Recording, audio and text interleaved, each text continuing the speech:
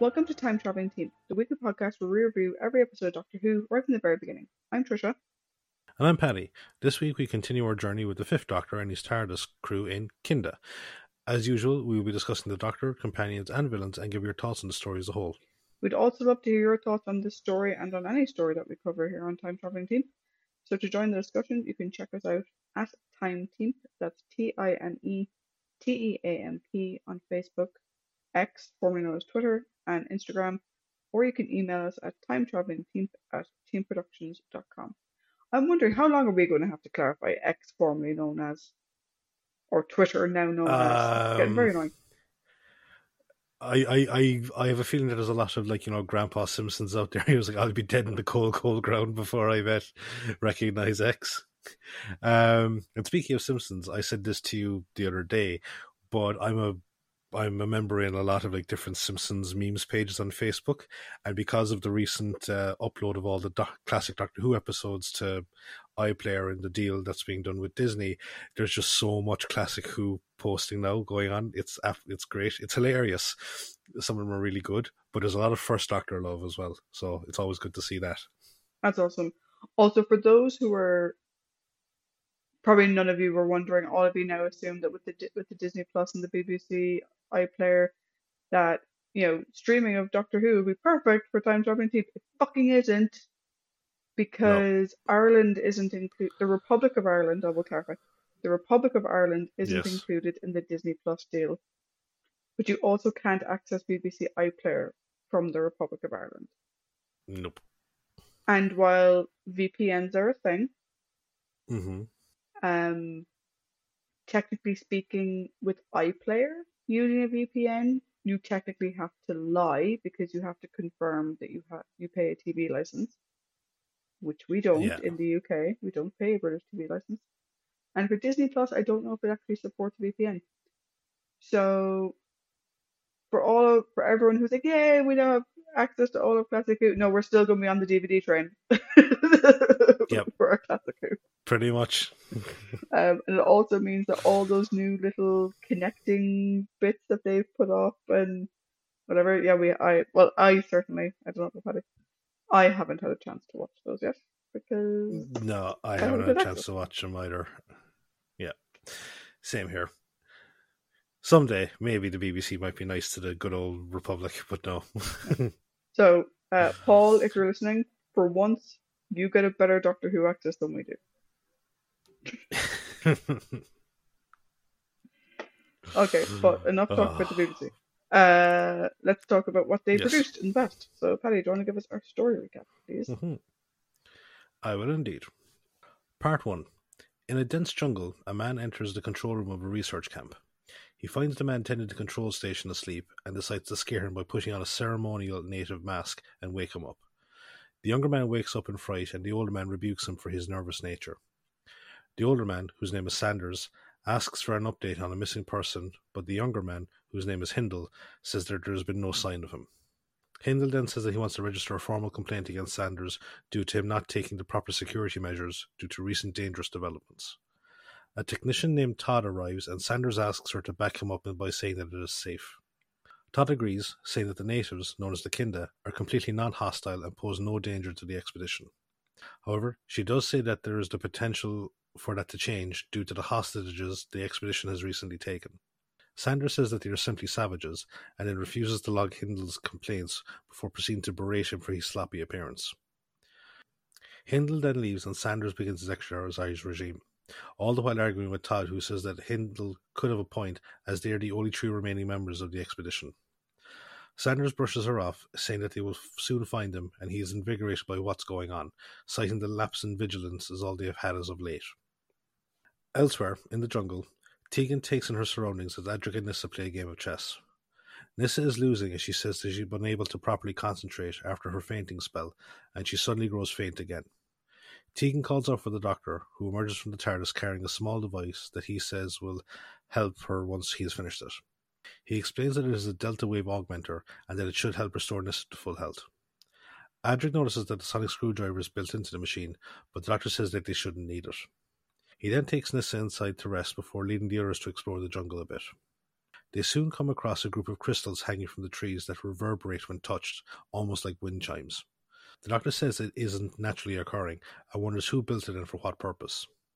He says that there are no clear signs of any civilization in the area, but notices that Tegan seems to be staring off into space. He asks if she is okay, and she says that she is just a bit sleepy. Adric then calls out for him, and the Doctor goes to find him, leaving Tegan behind, who falls asleep. The Doctor finds Adric examining a strange vehicle, and he tells him to stay back from it, as it could be dangerous. The Doctor takes a look around and says that it seems to be a piloted exploration vehicle of some type. Adric asks where the pilot is now, and the Doctor notices an abandoned basket of fruit and takes a look. But as he does so, Adric closes the door of the vehicle, inadvertently activating the autopilot function. The vehicle then advances on them, forcing them through the jungle ahead of it, during which the Doctor gives out to Adric for meddling. Back at the chimes, a group of Kinda find Tegan and decorate her in flower garlands before leaving again. The exploration vehicle brings the Doctor and Adric to the expedition base, where they are met by an armed Hindle and Sanders. Hindle angrily demands that they return their missing colleague, but the Doctor says that it's hard to answer questions with a gun pointed at him. Sanders has Hindle stand down and then asks the Doctor what he is doing on the planet, which is called Diva Loca by the Kinda. The Doctor says that he is passing through and then asks the aggressive Sanders to give him the benefit of the doubt before taking any action against them. Sanders agrees and brings them into the control room, where Todd prepares some food for them. The Doctor asks what's going on, and Todd tells him that the other 3 members of the expedition have gone missing. Sanders suggests that it is in retaliation for the hostages that were taken, which he says is standard procedure. The Doctor mentions that Tegan is still alone in the jungle and asks to know everything about the Kinda so he can see how much danger she is in. Sanders agrees and has Todd show the Doctor to the hostages and where they are kept. The Doctor examines the 2 Kinda that are being kept in the cages and berates Todd for their treatment, saying their catatonic state is as a result of the primitive brains going into shock to cope with their situation. However, Todd says that she doesn't think that they are as primitive as they seem, and points out to a woven necklace that each of them is wearing, which she says resembles a double helix. She says that she also believes that they are telepathic. She then begins to talk about the near-perfect climate on the planet, and says that Sanders may not be wrong when he described the planet as paradise. Meanwhile, Tegan suddenly wakes up and finds herself in the middle of a dark void. She wanders around and finds a pale-looking man and woman in Elizabethan-style clothing playing a game of draughts, but the woman tells her to leave, saying that she can't possibly exist in the void. They then begin discussing her presence in the void, and the man accuses the woman of conjuring her as a division from their game. Suddenly, a young man appears laughing maniacally before all 3 disappear, leaving Tegan alone again. She continues to wander around before seeing the young man again. Tegan asks where she is, and the young man cryptically asks where she thinks she is, prompting her to say nowhere. She then notices a snake tattoo on his arm, which he says is identical to the ones that she saw on the other 2 people. The young man says it is the same because the 3 of them are the same. Tegan says that this is a dream and attempts to banish the man, but he says that she will believe him soon enough. He then produces a duplicate of Tegan, but asks for them to determine which is the real Tegan. At the expedition base, the Doctor notices another Kinda outside staring in, and Todd says that he is a frequent visitor, unlike the rest of the Kinda who stay away. The Doctor then asks for the purpose of the expedition, and Todd says that they are researching the planet for potential colonization. Suddenly Hindle comes in and demands to know what they are talking about, citing his role as security chief as entitlement to an answer. He then says that Sanders wants to see them, and after they leave, he angrily trashes the lab. He then picks up a mirror and notices the Kinda staring at him, and he removes them from their cages. They stare at him intently, and one of them removes the necklace from the other and gives it to him. They then pick up the chair that he knocked over, and then kneel before Hindle as he sits down in it. In the control room, Sanders says that he intends to go out in the exploration vehicle and try and find the missing personnel. He waves off the warnings of potential threat from the Kinda and prepares to leave. Adric points out that the machine may be defective, saying that that is how the previous occupant could have gone missing. Sanders then calls out for Hindle, but the Doctor and Todd says that he seems to be on the verge of a nervous breakdown and that leaving him in charge could be a risk. Sanders again ignores them, and he gives the newly arrived Hindle his orders, failing to notice his peculiar behaviour. Once Sanders is gone, Hindle aims his gun at the Doctor and the others, telling them that they are under arrest. The 2 Kinda appear, also aiming weapons at them, and Hindle hysterically claims that he has the power of life and death over everyone. Part 2. In the jungle, two female kindas stand in a clearing, listening to the sound of Sandra's exploration vehicle approaching. The older one, Pana, tells the younger one, Karuna, to prepare for its arrival, but Karuna says that she is afraid of it. Pana tells her that she must carry out her task, saying that it is the only way to get rid of the expedition and leave the kinda in peace. Suddenly, the male kinda who was stalking outside the dome appears, and Karuna tells Pana, who is blind, that he has arrived, calling him Aris. Karuna says that she can sense fear and confusion from him through her telepathic abilities. Through Karuna, Aris asks after his brother, but Pana says that he is in the expedition base. Pana says that she can't be distracted from their task and tells an anxious Aris that they can't help him free his brother and for him to go away. Aris reluctantly leaves, and a few moments later, Sanders appears in the exploration vehicle. Pana tells Karuna to follow her instructions, and she approaches Sanders with a box, saying that they mean no harm before asking him to open it. Sanders takes the box inside the vehicle and opens it, and a light from inside fills the vehicle, placing Sanders into a trance. In the control room of the expedition base, the mentally unstable Hindle has dressed up the kinda in a pair of spare uniforms and is drilling them, mimicking Sanders' parade ground manner. No, I'll do it again. In the control room of the expedition base, the mentally unstable Hindle has dressed the kinda up in spare uniforms and is drilling them, mimicking Sanders' parade ground manner. He briefly checks in on the prisoners who are currently locked up in the holding cages, entertaining themselves with Adric teaching them sleight of hand tricks. He orders the kinda to bring them to the control room. En route, Adric asks what they are going to do about Tegan, but the doctor says that they can't do anything about her for the moment, but he also expresses concern for her. In the control room, Hindle behaves erratically, talking about the viral contagions in the area and his belief that Sanders will not return. He says that he intends to burn the area around the base to create a quarantine zone that will allow them to stay safe until the relief ship arrives in 6 months' time. Todd tells him that he is insane, but the doctor asks Hindle what he is trying to defend the base against. Hindle again states his belief that the plant life is the real danger and the kinda are merely its servants. Before the doctor can respond, Adric says he understands Hindle and offers to help. Hindle has the doctor and Todd brought back to the cells and has Adric man the security console. However, Adric creates a distraction and swipes the security keys whilst Hindle is distracted. Meanwhile, in the void, the two Tegans each insist that they are the real one, but the young man appears and says could they imagine what it would be like if there were actually more of them. They quickly would try to resist the thought, but multiple Tegans start to appear, forcing them eventually all to merge into the one person. The young man then continues to torment Tegan, but says that he will stop if she agrees to let him inhabit her body after a short time. Tegan reluctantly agrees after he slowly fades her from existence. He brings her back into reality and then takes her hand, and she watches in horror as the snake from his tattoo comes alive and slithers onto her arm. Tegan then wakes up in the jungle, smiling sinisterly as she takes in her surroundings before looking at the tattoo on her arm. Back in the expedition base, Adric and the kinda bring food to the doctor and Todd. The doctor asks what Hindle is up to, but Adric, aware that Hindle is watching them through the security camera, says that they are preparing to destroy the surrounding jungle.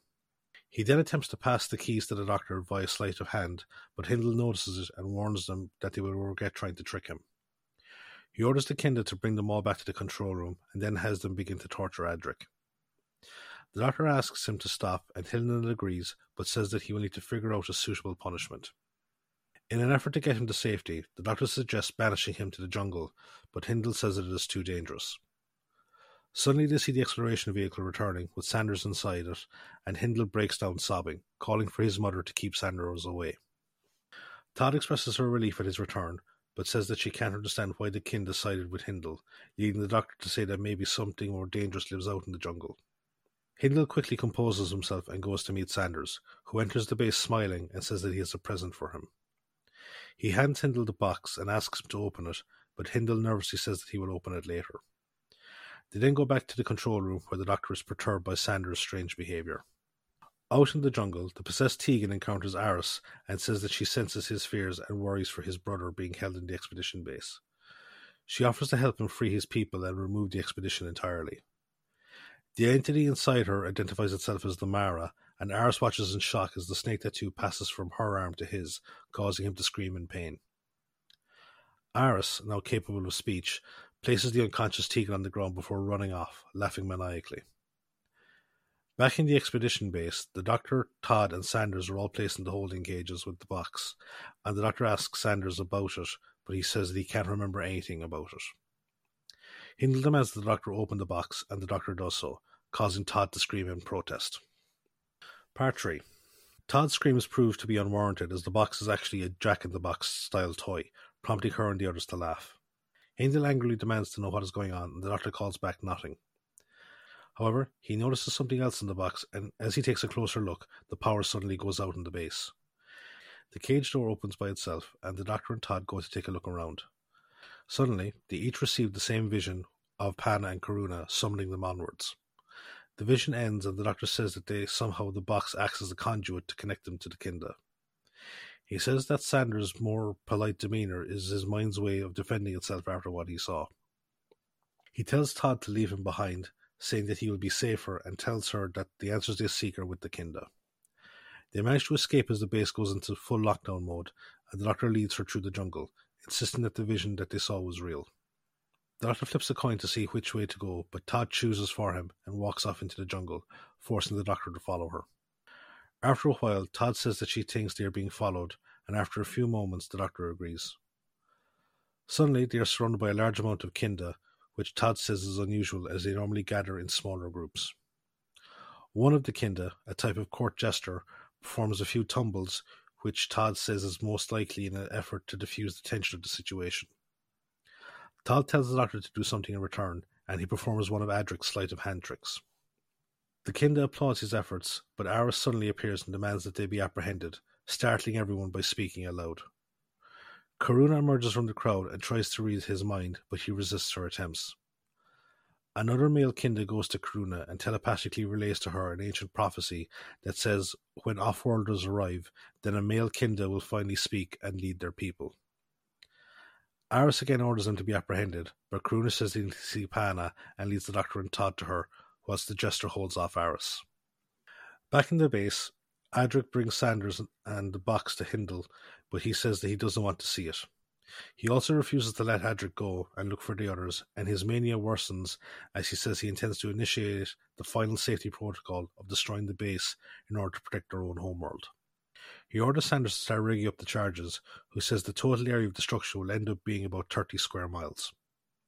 Hindle then orders one of the Kinda to hold the detonator before telling Adric and Sanders to help them construct a model out of various boxes and cases in the control room. Adric angers Hindle by refusing to take part, but Sanders assuages him by eagerly starting the construction process.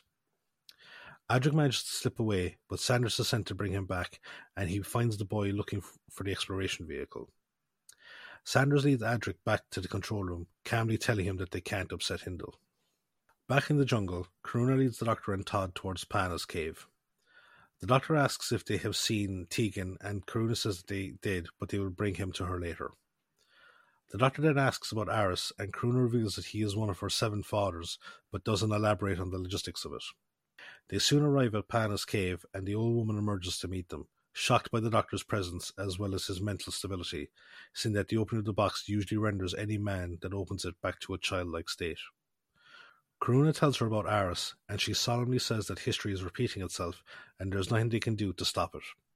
She says that she summoned Todd so she can explain everything to her in an effort to help convince her to take the expedition off the planet. Aris suddenly appears and calls out for Pana. She tells the Doctor and Todd to stay behind whilst she and Karuna go outside to confront Aris.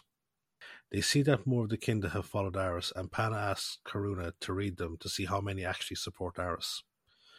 Karuna painfully says that they are all showing unwavering obedience towards him. She starts to go back to Pana, but Aris orders her to come to his side, and she does so, going into the same trance-like state as the rest of the Kinda. Pana begins to berate Aris, saying his actions will lead them down the same self-destructive pathway that their ancestors followed. Suddenly she grows frightened as she can sense the Mara within him, and demands to know who he really is. Worried of being caught out, Aris leads the Kinda to the base, and the Doctor asks if Todd or Pana noticed the snake tattoo on his arm. Pana explains it is the mark of the Mara, and the Doctor says that he has only heard legends of it.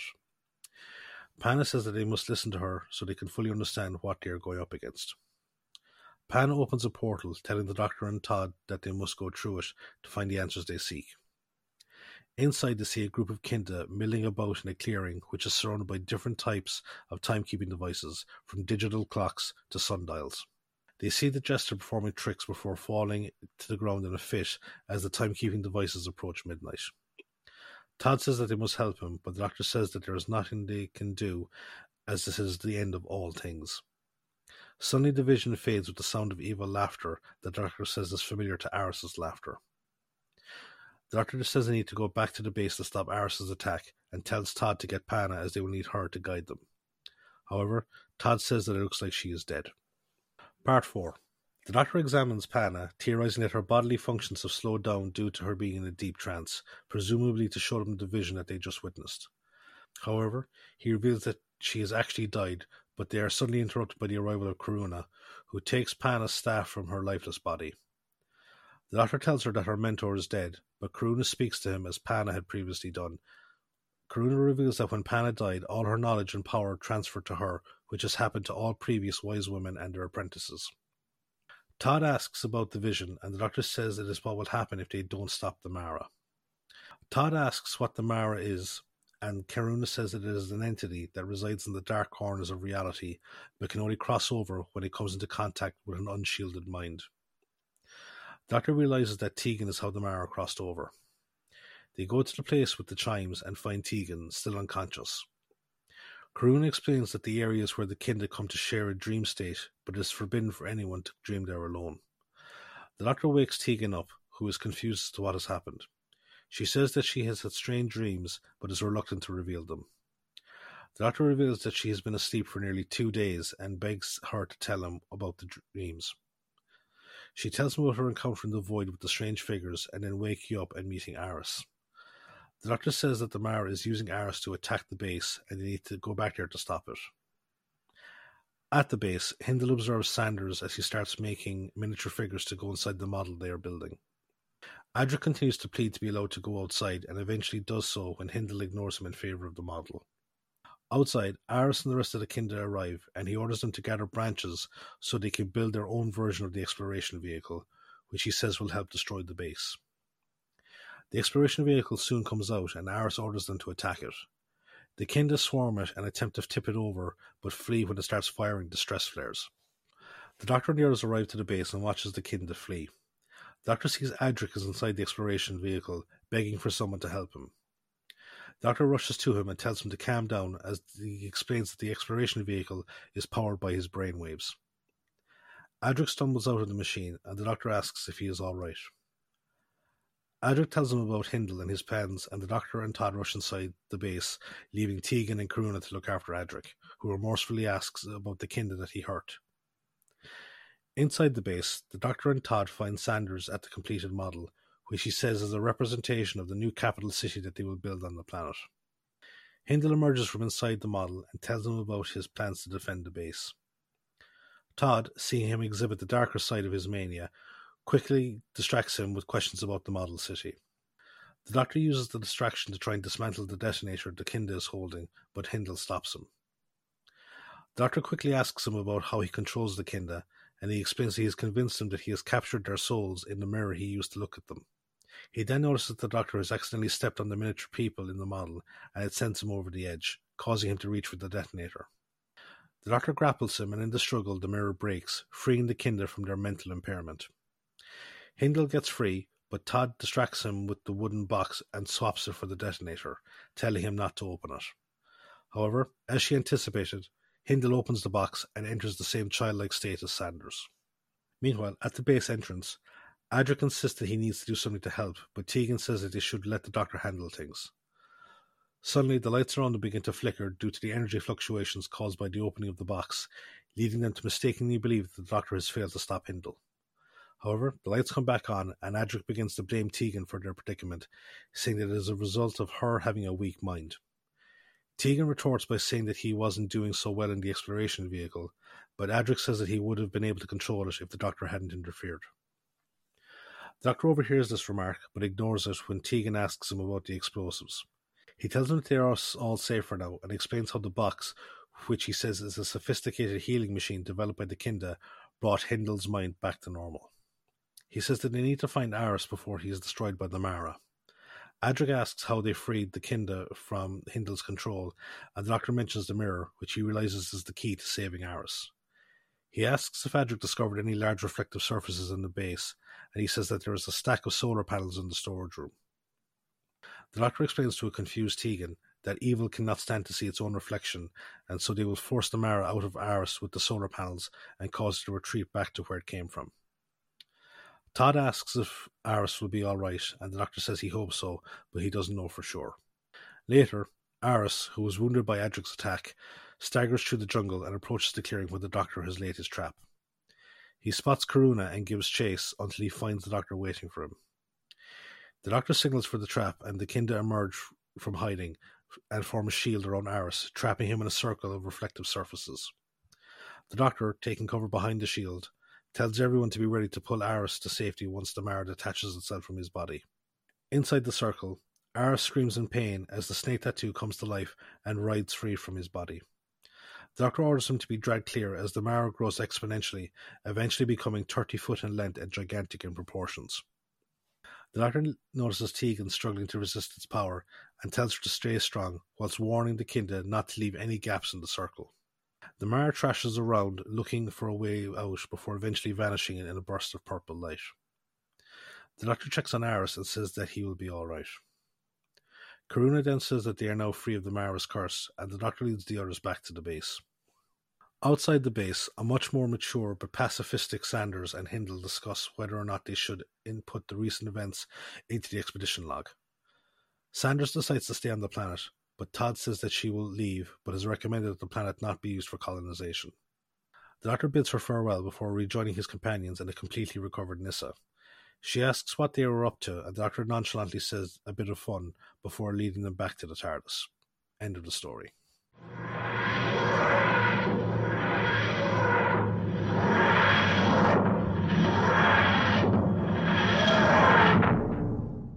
So now that the Doctor has defeated one of my mortal fears, fuck's sake, like that snake was, to me, it was supremely creepy. Just no. The big one at the end or the arm one? Or both? Well, see, the arm one was really kind of indistinct. So it looked just like a multicolored worm. But the big one at the end, no, me no likey. Do you want me to do trivia while you recover? Yes. Yeah, please do. The editor of the story is the 1st to the 9th of February 1982. The writer of the story is Christopher Barry. This is the first of 2 on-screen writing credits for Christopher. We'll see his work again in Prepare Yourself, Paddy, Snake Dance. He also wrote the audio story The Children of Seth.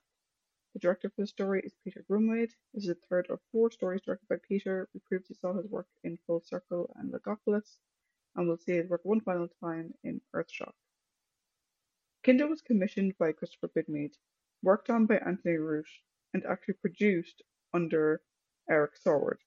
It therefore is, at least in the running, or if not the winner, of the serial that went through the most script editors. The working title of the story was The Kinda, ended up going with just Kinda, obviously. Interestingly, even though the story contains a lot of biblical references, so an arboreal paradise, a serpent, apples, etc., it's actually based on Buddhist concepts. So the name of the planet Devaloka, or Devaloka, or Loka, means realm of the gods. The Mara derives from a demon of the same name in Buddhist mythology, which symbolizes temptation rather than evil necessarily, or at least in the sense of like sinfulness of temptation. Dukkha, which is the name for the Mara manifestation that takes over Tegan. Pana, Karuna, Anatta, and Annika are all names, and their names and functions all derive from Buddhism as well. So dukkha is suffering. It's also a play on the word doctor. Pana is wisdom. Karuna is compassion, Anata is not self, and Annika is impermanence, which all sort of tie together with the characters that we actually see in the story. I think this isn't the first time we've had like names that are inspired by other cultures or whatever. Mm-hmm. But it's always nice when you see that not only is the name inspired by the culture, but they tie that into the story in terms of the character as well. This is the only story of the Peter Davison era that doesn't go through the TARDIS interior scenes. We have like the beginning part, and that's it. There's no major stuff happening in terms of the TARDIS. Um, Everything takes place outside. If we exclude K9, which we shouldn't, but if we did, Kindo was the first occasion since the show started filming in color that a companion was absent from the narrative for an entire episode. Back when the show was in black and white, this was done because an actor needed to take a holiday Mm. because they used to have a year-long production schedule. However, this time around, it's Nissa being absent, which is more akin. There's two different conflicting reasons that are given here. One is that the writer didn't know that Nissa would be in the story and therefore didn't initially create a function for her, similar to Jamie in the moon base, where Jamie was ill because Mm-hmm. the original plot didn't have anything for him to do. Mm-hmm. But also, Sarah Sutton's contract was being negotiated, so there was no cut to Nissa lying there doing nothing because Sarah wasn't around because her contract was being renegotiated. Apparently, Sarah didn't mind the fact that she had 2 episodes off. She took the time to go shopping. But fair enough, I did that too. I might as well. While the exact date in which the story is set isn't clear, Todd does mention that their unnamed mother world, which could be Earth, maybe, is vastly overpopulated, which could indicate that it takes place in the same era as Colony in Space if the mother world is meant to be Earth. Mm. According to Doctor Who magazine number 104, this was Janet Fielding's favourite script. Peter Davison also loved it. He felt it gave Janet more to do than raise her eyes and get angry at the Doctor. And I'm sure we'll discuss that a bit more later on. Some have said that the story is also a striking allegory for Australian colonialism, particularly obviously with the character of Tegan. A lot of stuff gets looked at with that particular lens. Mm-hmm. It's not sure if this was intentional, but there are many similarities between both the Kinda themselves and their colonizers, and those of the Australian Aboriginal people and their colonizers. The automatic dismissal of their status and intelligence out of ignorance or indifference. A similar kinship systems are also being reflected in terms of one with nature, etc. The period of creation in Aboriginal lore is also known as the dream time or the dreaming, and the snake or serpent is a prominent feature in that. That's cool. And going back to the Buddhist thing for a second, Christopher Bigley said that he actually regrets using the Buddhist names in the script. Um, and the way he described it was like if you were making a Japanese show, you'd think twice about calling one of your characters Jesus Christ, which I can kind of get when they're going for the Garden of Eden Mm. allegory.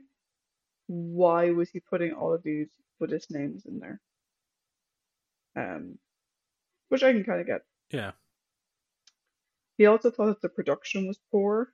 Um, Although he did really admire Simon Rouse's performance as Hindle, he was horrified by the cardboard box construction of the model city, which he thinks should have been taken as a more serious thing. It was them building a city. He wanted it to actually look like they were building a Mm. little city, not something that your daughter would make maybe if she was bored.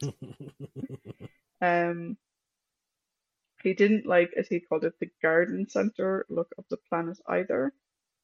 And asked if they couldn't realize his ideas, why didn't they ask him to come up with ideas that could be realized? Um, he also said he particularly hated the shampoo avert hippies that were playing the natives. So a couple of criticisms there coming from Christopher Bailey. Mm. Understandably so.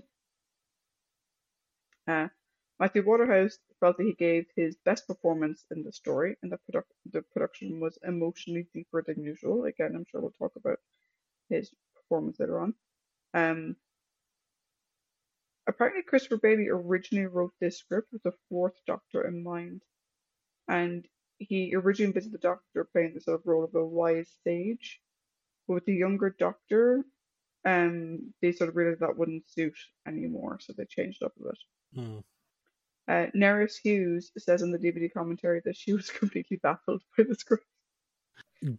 Just going back there, like I actually would be very curious to see Tom's Doctor in this story. Yeah, and we might get to that when we talk about the Doctor in general in this Mhm. story, but I did have a few things where I was like, that would have been different if done by a different Yeah. Doctor. The relationship between Christopher Bailey and Eric Saward was uneasy, to say the least. The author felt that the script editor was performing unnecessarily broad rewrites on his episodes, forcing him to make further changes at the last minute in attempts to find the middle ground. According to Saward, Bailey at one point said, "My themes, where have they gone?" To which Saward replied, "It was either this or we rejected it." Bailey found the rewrites clunky and he rewrote the script himself. Um, Jonathan Turner apparently disapproved of the intended final scene in which Saunders and Hindle link arms and walk into the forest holding a flower. He thought it would be too campy and ordered it to be excised from the shooting script. Interesting. Apparently, the colonial subtext was Jonathan Turner's idea, and so were the pith helmets that Hindle and Saunders wear. I thought the pith helmets were an unusual choice. They look fucking stupid. Yeah, I was going like, you've this. Like it's one of those things that for like, okay, I understand where you're kind of going with it, but at the same time, a few like the futuristic explorers or the futuristic colonizers, they wouldn't be wearing khaki and wearing and having pith helmets. You could like, I'm pretty sure they'd wear like a futuristic derivative thereof, but when you're actually Mm, using Victorian era stuff, it's like nah. yeah, I'd agree. When they were editing the story, they found that although parts one and two overran significantly, which meant that there was a couple of edits that were made, part four could not be made to stretch to fit the requisite duration. Um, and because of the structure of part three, they couldn't just move something over to fill the gap. So Eric Saward was forced to ask Christopher Bailey to provide 4 minutes worth of extra material, featuring only the regular cast to pad out the episode. He developed two scenes in the Expedition Dome's airlock, one involving Tegan and Adric, discussing Hindle's bomb, and the other in which the Doctor assures them that Hindle is no longer a threat. I will say those two scenes do seem massively out of place, and now I understand why. Hmm. Peter Grimwade was also unhappy with the forest set. He thought it gave away the studio by nature. Considerable time was spent hiding the studio floor underneath scattered leaves, which also resulted in some material being taped without the benefit of camera rehearsal. He ultimately was forced to abandon some of his planned shots, including complex effect sequences in which Pana sat atop a crumbling plinth. The visual effects designer Peter Logan was infuriated that so much thought and planning had gone to waste, and he subsequently requested that special effects be given greater consideration in the future. It's not a poor thing. Peter was also concerned about some of the symbolism in Tegan's dream environment, as he thought that some of the elements, such as the phallic nature of the Mara's serpentine form, were too adult, and so he tried to tone them down. I don't know what we got with the toned down version, or if he wanted to Yeah. tone them down more. Interesting. Tegan's dream environment was referred to as the wherever in the script, while Pana's vision was described as being set in the beyond. At late stage in production, it was decided to substantially shorten the dream sequences, including drop-in plans for the appearance of a plant creature, which could explain Hindle's going on about the plants taking over. Yeah. The BBC visual effects department, though, had already started building the prop, meaning that the associated expense would be squandered. Again, a lot of wasted money. Sarah Sutton and Sarah Prince, who's also in the story, were at drama school together, but they don't share any screen time in the story, which I always find quite sad with people who were together Hmm. at drama school or something and aren't in the story. I think you and I were talking about Brian Blessed and Patrick Stewart on a similar thing, as I thought it. One of the uncredited child actors in the story is actually future film and TV star Johnny Lee Miller, Really? was also in this. Yeah. Must go back and take a look Um, for him. yeah. Richard Todd, who plays Sanders, is the first Best Actor nominee to appear in Doctor Who. He was also asked to tone down his performance in rehearsals, as John Nathan Turner thought it was a bit too over the top. So, a the, bit the, too Oscar worthy. So dial it back, please. there was one thing that was driving me mad during this production. It's like the actor whose name is Richard Todd is not playing the character called Todd. There's another character called fucking Todd in the story, and I was like, oh god, it was just so infuriating. Yeah. Let's go on to our characters. So, as Todd, we have Nerys Hughes. This is the only Doctor Who credit for Nerys, though she does appear in Torchwood as Reese's mother in the episode Something Borrowed. She's also done a couple of audio stories within the Doctor Who sphere as well. Her non-Who credits include I always get it. Is it the Liverbirds or the Liverbirds? I've never I seen the think show, so I don't know I think it's which one's I the think it's the best. Liverbirds. Okay, we'll go with Liverbirds. The District Nurse, Festival, and the Queen's Nose. Do you remember the Queen's Nose? Nope. The Queen's Nose is a British children's TV program, and I always get the Queen's Nose and Bernard's Watch confused. Hmm. So Bernard's watch was a kid with a stop with a like an old timey watch. That when he clicked it, time would stop. Yeah. The Queen's Nose was a show with a group of kids who found a magical 50 pence piece that when they flipped it would grant wishes. Ah, interesting. Yeah. I distinctly remember, but apparently only ran for a couple of episodes, but I do distinctly remember it. Saunders is played by, as you said, Richard Todd. Only Doctor Who acting credit for Richard. I mentioned his Oscar nomination. That was for his performance in the 1949 film The Hasty Heart. He also appeared alongside William Hartnell in the 1957 film Yangtze Incident. I must look that up. Yeah, Richard is a veteran of the Normandy landings, or friend was a veteran of the Normandy landings, and he was well known for his work in war dramas such as The Dam Busters and The Longest Day. He And also played Robin Hood in Disney's The Story of Robin Hood and His Merry Men. just one interesting thing there about The Longest Day. Mm. So Richard Todd was a paratrooper, and he was in the previous nighttime landings.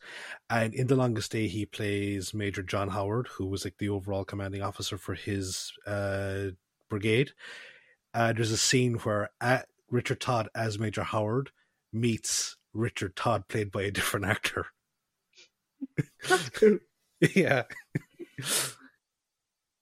But yeah, so he also played Robin Hood in Disney's The Story of Robin Hood and the Merry Men, which I think is where the Robin Hood theme tune that always goes through my head comes from. I think that comes from that film. What's the theme Um, tune that goes to your head? I'm not going to sing it. No, it was like Robin Hood, Riding Through the Glen? riding through the glen, Robin Hood with his band of men. I think Might, that comes from that film. might possibly be. Yeah. Richard became an OBE in 1993 before passing away in 2009. Hindle is played by Simon Rouse, as I mentioned. Only on-screen Doctor Who credit for Simon, though he also voiced a number of characters for Big Finish. His non-Who credits include Sam, Crown Court, Coronation Street, The Bill, and Broadchurch. Panna is played by Mary Morris. Only Doctor Who acting credit for Mary, though she had been earlier considered for the role of Maren in The Brain of Morbius, and I can totally see it because I did for a second think that she was the woman who played Maren. She's not. She looks a lot like her, and at one point they were considering having her play her. Her non-Who credits include Victoria the Great, The Trial of Madeline Smith, An Age of Kings, A for Andromeda, The Andromeda Breakthrough, Prisoner, and Richard II. Mary passed away in 1988. Karuna is played by Sarah Prince, as I mentioned. Only Doctor Who credit for Sarah. Her non-Who credits include Ballet Shoes, Scandal, and The Bill. Duca, who is the manifestation of the Mara that Tegan interacts with the most, is played Hmm. by Jeff Stewart. Only Doctor Who acting credit for Jeff. His non-Who credits include The Nightmare Man, Bill, The Skin, and Third. Lastly, as Aris, we have Adrian Mills. Only Doctor Who acting credit for Adrian. His non-Who credits include That's Life, TV Travel Shop, Minder, That's My Boy, and Waiting for God. Uh, there's one other person in it. He's not in it enough to get warrant a full trivia note. But the court jester. Hmm. He plays the barman from Bottom. The barman whose name is amazingly Dick Head. Very good. Yeah.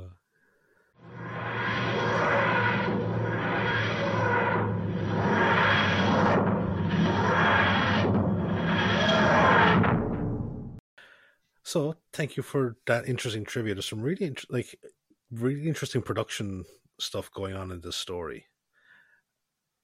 Yeah, I think a lot more than usually we have production notes for.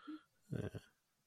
And the thing was like you were talking about like the names, the Buddhist names, because none of the Mara entities are actually named in the story.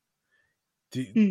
yeah, like it's just I suppose their accreditation, whereas Karuna and Pan are the only ones that have any sort of are actually named on screen.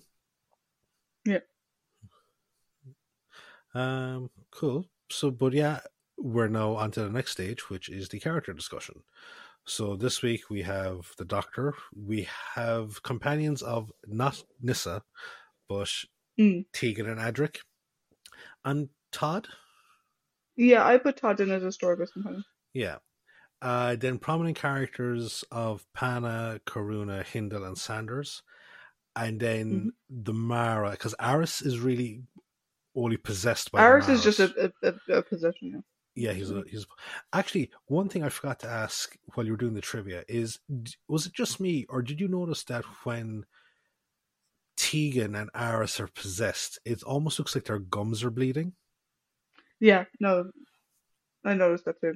Yeah, I think it's to make their teeth and their mouths look a bit more like your man, yeah, a bit more like because Dirk's to give everyone the or Doctor's dreamscape rather. the dreamscape looks like a 1980s Bowie video where it's like very muted color palettes and the Mara and so Dukkha and the other two Mara entities, they're just almost like their entire bodies are powdered. Hmm. And because it's such a like a muted color palette, like their gums and their eye colors really pop out in terms of color. Hmm. So yeah, I think it Uh, was A to sort of help us see visually without having to look at her arm the whole time that yeah, she is possessed. cool. So you did the socials this week, so you get to lead us I off in did. the discussion. So your thoughts on the Doctor, please. I thought the Doctor was good in this one. Definitely felt more connected to him with him in this one than I did last week. Mm, Um, the one thing I found interesting, I don't know like if this struck you as that his inability to perform the magic tricks that Adric was doing. mm. I'm like, nah, like the Doctor knows this shit. Like, come on. Yeah, because And I don't know if it was that he was like entertaining Adric or if he legit didn't have a fucking clue what he was doing. like, didn't the third Doctor do sleight of hand magic to get out of something at some point? Pretty sure he Yeah, but it's did. also yeah, and I can imagine like Tom's Doctor being familiar with it and whatever. I Mm, just it just struck me as weird. It just struck me as weird. yeah. Um, other than that, I love that like Panna refers to the Doctor as the idiot. Mm, It's always so good. Um, but yeah, I think it's a really good one for him. To be honest, other than the mirrors at the end, there wasn't really a whole lot of the Doctor solving things yeah. here. He was sort of there Mm, experiencing plot with everybody else. But in fairness, Peter did a good performance. I said I connected with the character much more than I did last week. Last week, I struggled to connect with Peter in the role. Really connected well with him this week. I think the dynamics with everyone this week were a bit more consistent with what we saw in um, his first story, Mm. which again is weird because of the shooting order, how that worked Yeah. out. Um, but he seemed much more comfortable with them, which makes sense in the passage of time, but seems weird in connection to last week. Um, and yeah, I think it was a good performance. Is it the strongest Doctor story ever? No. Um, you know, did we get a really good Doctor monologue? No. Um, was it funny watching Todd just look at him going, "What the fuck is up with you, you crazy person?" Yes. Mm. So yeah, overall I think it was a good performance. Not the best and not the strongest story for the Fifth Doctor, I don't think. I think certainly there'll be better ones. But I didn't have anything majorly critical to say about him. How about you? Um, I think maybe we're in a bit of an inverse with this week because, like, this week I Mm, actually I struggled to kind of connect with him because okay. for a lot of it he felt like a tertiary protagonist. Like he's Mm, there, but he's not at the forefront. I just found it like his partnership with Todd is good to watch. Like watching them kind of bounce back and forth off each other. Um, and then as you said, yeah, like the connection with Pana, I have thoughts on it, and it just brought me back to some earlier character interactions, which was fun. But there was a couple of things that kind of stood out for me, which were kind of strange. Like he spends anytime that he's in the dome, he's concerned about Tegan. You know, like where is mm, Tegan?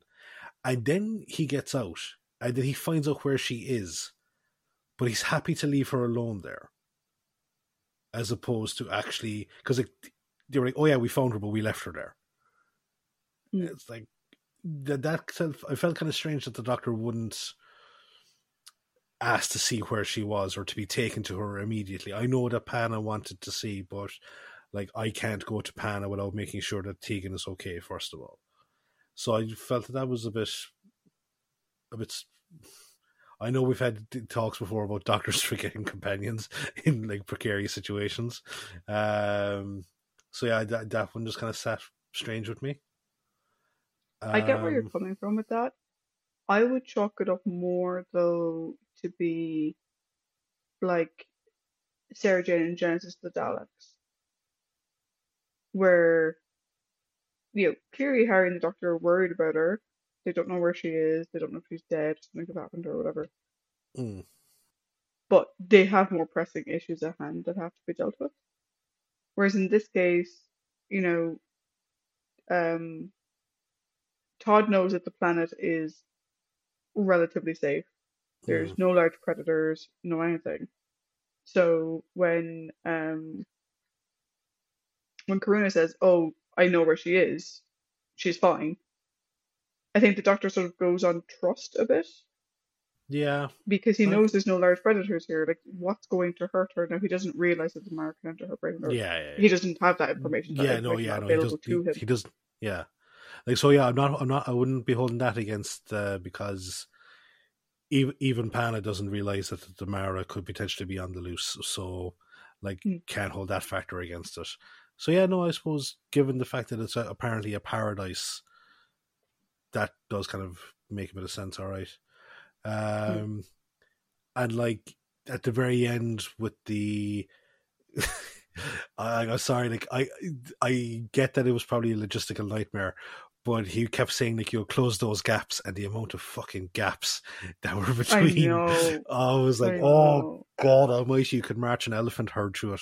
Um, but I suppose maybe in one sense it was interesting to see the Doctor going on a bit of a learning experience Hmm. because while it's always good to see the Doctor do the investigation. This is one of those times where like it felt like he absolutely knew nothing.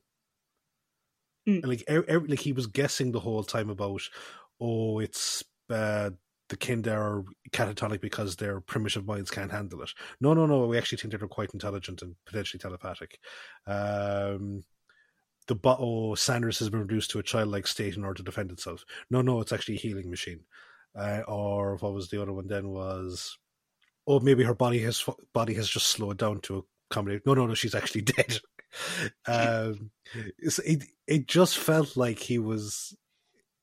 I think this was the first time where you actually felt like we were watching a young Doctor. Mm.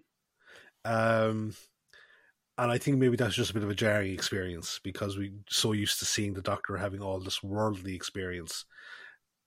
So yeah, I think I preferred him in previous one to this one. Okay, fair enough. Yeah. Yeah. We were allowed to have differing opinions. It's okay. Yes, we are. It almost felt like you were saying, like, just so long as one of us realizes that the other one is wrong. Yeah. But I yeah, would no, never say that. out loud. No, but no, like, to be fair, like, it is, as I said, like, this is new territory for you, and it's kind of like second time around for me, Mm. and like it's interesting to see like where the mind goes towards Peter Davison. And like as I said, thought he had a good first showing in Castrovalva. I liked him last week because I thought, despite the shooting schedule, he seemed natural here, but here just a bit kind of off for me. But again, Mm. there's a good bit in this kind of story that just doesn't really hit, I think. Mm. But we'll go on to the companions there if you want. Yeah, so we've got Adric, Tegan, and Todd. Do you prefer to order for me to cover those? Yeah, Or whatever we do order you that want to go. order? Yeah, I think Adric Teague and Todd is a good order to go with, especially with some of the comments I have. Okay, Adric. The writers need to come up with something else for Adric other than asshole to the other companions for reasons beyond my knowledge, and guy whose function it is to pretend to be on the other side in order to progress the plot. Like ev- nearly every story this guy has been in this season, he has pretended to be on the other team or has been forced to be on the other team. Like literally, so Castrobalva, he was forced Forced. to be on the other team. Last Yeah. week, he was kind of brainwashed into it, but also kind of really believed it. This Yeah. week, he's pretending.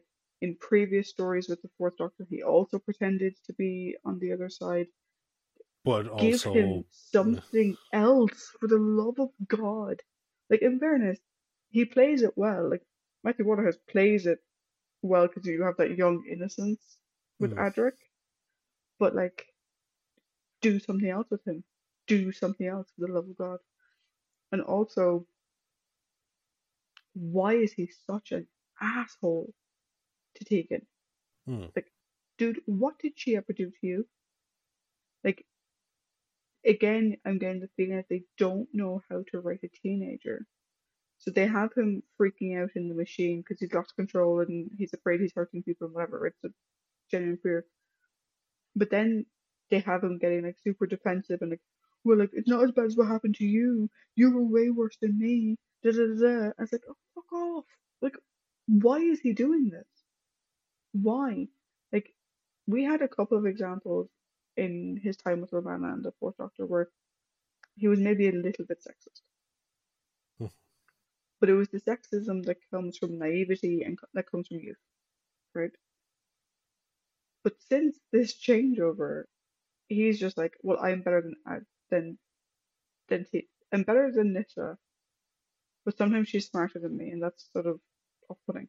But I'm definitely fucking better than Tegan because not only is she a woman, she's an Earth woman, so fuck her.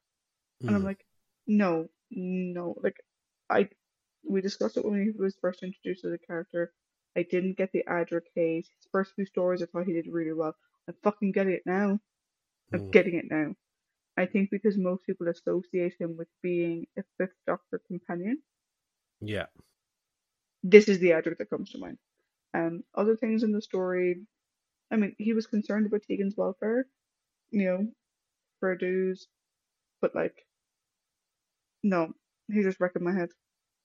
And like Matthew gives a good performance, but he's giving a good performance of somebody who's annoying. Hmm.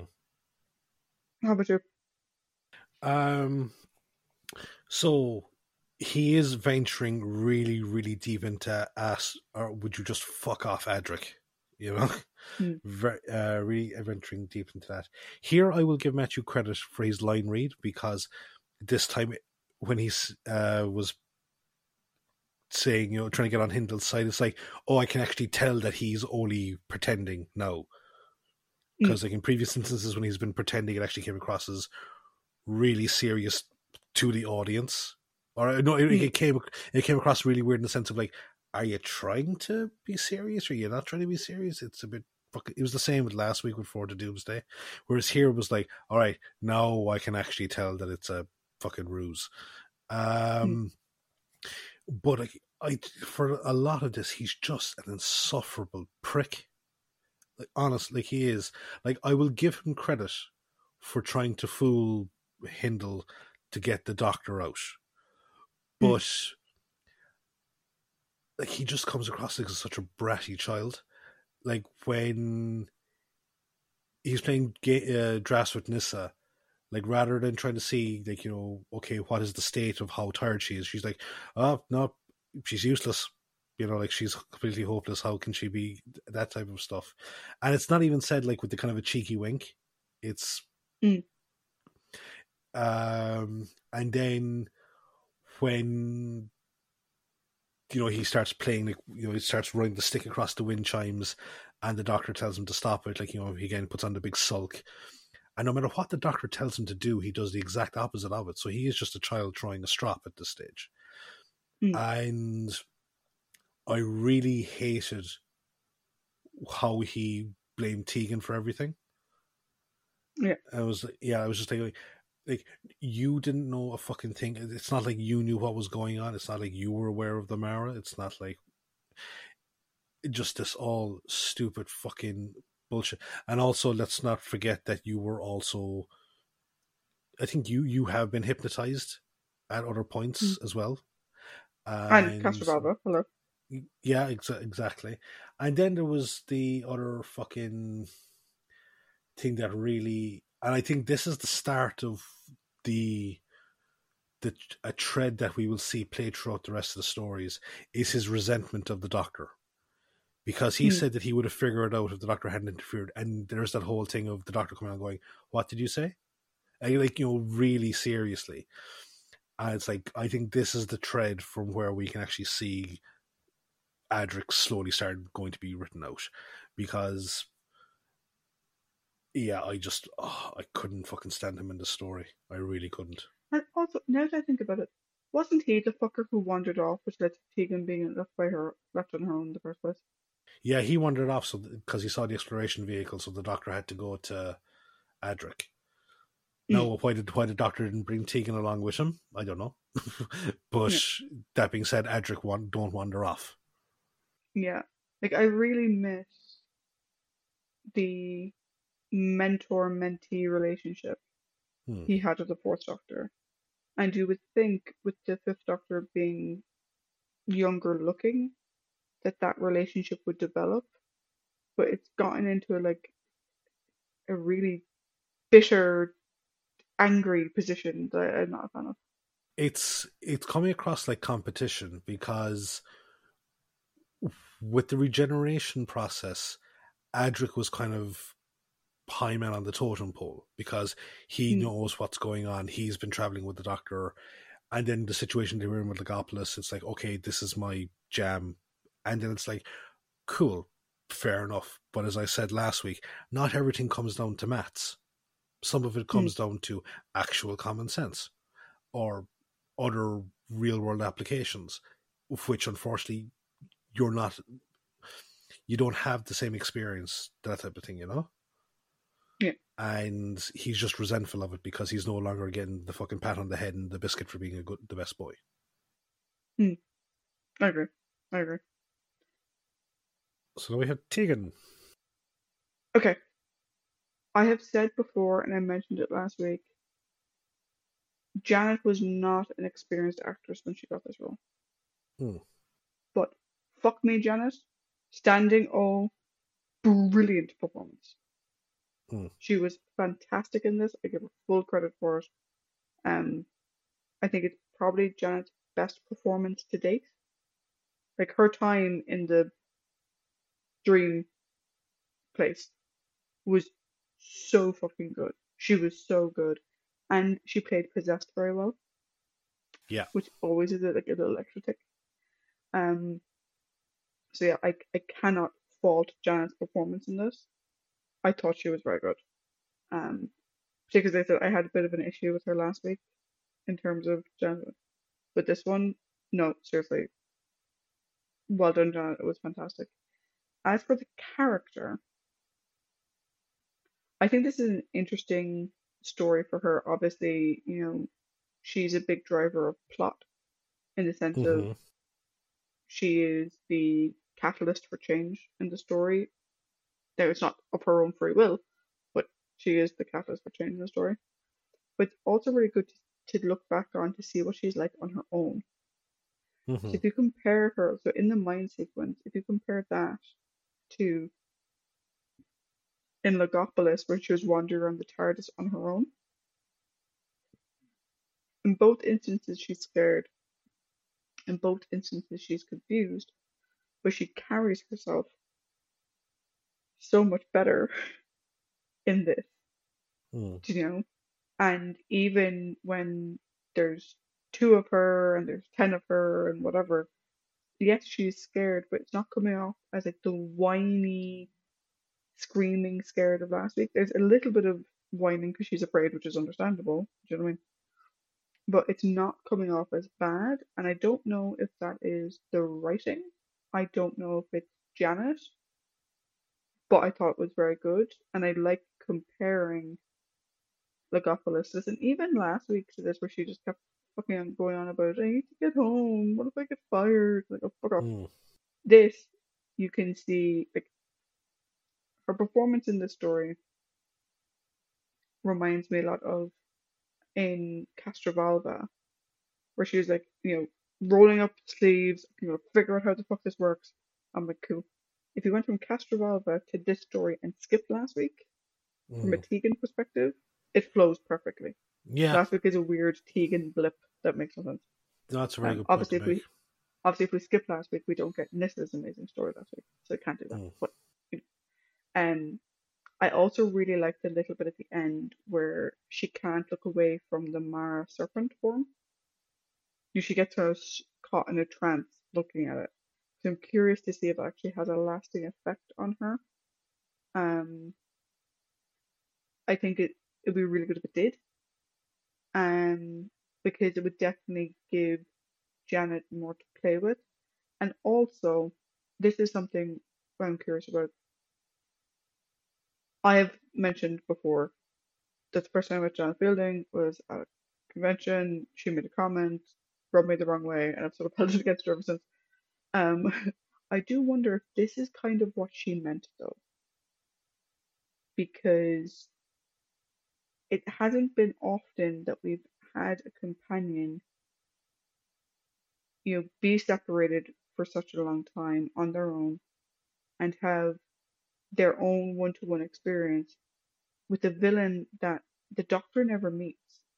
The Doctor never sees the dream form of the Mara Mm. and never really communicates properly with the Mara, whereas Tegan did. And I wonder if this is kind of what she was hinting at when she made that comment. That it wasn't just all running away and screaming or calling for the doctor and screaming. I wonder if this is what she meant, that she got to do something a bit more meaty than we've maybe seen with previous companions. Not that previous companions haven't had meaty stuff to do, they have, but I think this whole going into the mind's eye is very different from what we've seen before. Mm. Yeah, I'll always stand up and defend the majority of the female companions that have come Mm, before her because of we've had some fantastic performances from them, especially back in the days of where it was regular that the companions would be separated from the Doctor. like Mm. Yeah. like Severe Barbara or Vicky or Polly or Zoe or Mm. Joe, and even Sarah Jane. So like I think where, but I do think that there was a time where mm, I think it was probably coming up until around the Sarah Jane side of things is where it was like it did kind of become a thing of where they were becoming separated less and less, and we had some great stories with Leela, but we saw some really bad ones with her, and then with Romana One. Romana One was, we love Mary, and she had some really good stand-up performances. I think maybe so with Romana Two, where there's a lot of Mm. clinginess and shriekiness and things like that. But again, we talked about the whole writing fiasco surrounding Lala's time on it. Um, but like, I get like that. This is, and like Janet has kind of said it before. It was like that. It's a new era, and mentality for like women in media, especially science fiction media, was changing or was attempting to be changed. So they wanted to try and break the mold a small bit, and maybe it was just like a generalization as opposed to the specific nature of things. Mm. But I do wonder if Um, like this is the type of story she had in her mind when she was making those yeah, comments. possibly. You know. Yeah, possibly. Yeah, yeah. No, like because like I agree with you. I think that this is a really good Tegan/Janet performance. Um, like while once she comes out of it, there's not really a whole lot, that Tegan kind of contributes to stuff other than acting as like the punching bag for Adric. Um, and I know I do like the she had her like throw it into the fire, Mr. Frodo moment at the end when she was like caught looking at Kinda. I'm sorry, at the Mara, and you're like wondering if that will have a lingering effect. And it's like, well, the writer of this story did only one other story, and it's called Snake Dance. So we'll see. Um, but no, I'm fully in agreement with you in terms of her performance or Tegan's performance within the dreamscape Mm. because she's completely by herself. She's met by Jesus Christ, even the Joker's worst nightmare. Mm. Like this like fucking shrieking demonic Victorian ghoulish creature. Um, and then there's the whole thing of being presented with a perfect copy of herself and the potential loss of her individuality. And like you can tell that she's trying to act tough, but you can see that she's scared underneath it because if she gives in to the fear, she'll crumble. And I think that's what she's trying to do. She's trying to rationalize her way out of things. And I agree that this is a huge step up from last week because I said last week I felt like a lot of her dialogue was either moaned or shouted.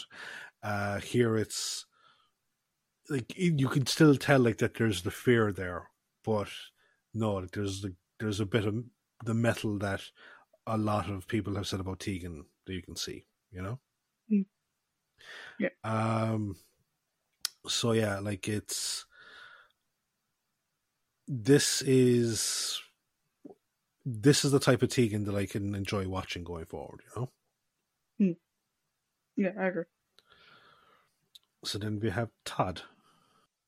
Yeah, so it's interesting in this story that, we said we put Todd in as a story-based companion.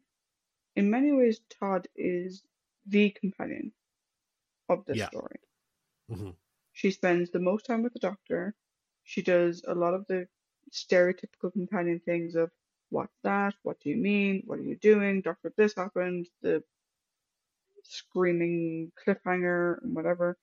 She has most of the stereotypical companion moments, whereas Adric is off playing soldier to Hindle and Tegan is Hmm. off in a dream state.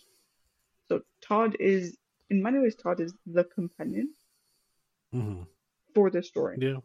Yeah. Um, what I love though is that she's an Elizabeth Shaw companion in the sense of like constantly questioning the doctor in the sense of, dude, what the fuck are you on about? This makes no sense. What are Yeah. you talking about? Like, she's obviously, I mean, at one point she's obviously very scared. You know, like when he's opening the box, she's not quite sure because like Saunders is being fucking super weird. Hmm. Um, but she's not super screamy. She's clearly well educated. She presents herself well. She handles the situation well. She doesn't default to, oh, the doctor is like all knowing and whatever. Yeah. She's like, no, she'll play the companion role, but she also knows her own mind. She's a scientist in her own right, and she can drive decision and change by herself. Again, very Liz Shaw in that regard. Um, I do find it interesting, and they never really fully explained it, that the the box doesn't affect her because she's a Mm. woman. But like, they never try to explain that other than on this planet, women are arbitrarily more intelligent than men. Mm. Um, and the fact that the doctor is either, I mean, Pana says the doctor's an idiot. I'm like, he's either an idiot or super effeminate. It's one of the other. But yeah, like I liked Todd. I liked her interactions. It's not that I didn't care our other companions weren't around, but I was thoroughly enjoying her. Um, and yeah, she was I think the most companion like story based companion we've had in a while. Yeah. No, I'd agree. I'd agree. Because I think it's been a while since the Doctor has partnered up with a female story based companion. It has. I'm trying to think of the last time, and I'm really struggling to do that. Like, would you go back nearly as far as the Ark in Space? Yeah, but even then, it wasn't as one on one as this is. Yeah. No, it wasn't.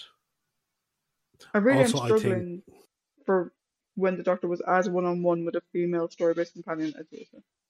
yeah. Jesus Christ, I can't go back to Anne Travers. Like, It might be. It might be actually. Christ. Yeah, I'm just going to quickly look up the stories there just to see, because like if that's the case, wow, we've really been missing out. Hmm. Um, okay, so I said,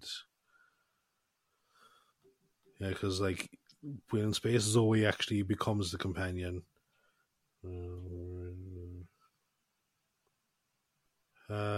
Maybe the Seeds of Death. I can't remember your one there, but I think she had some interactions with the Doctor. Then we had John's first season, Joe's whole thing.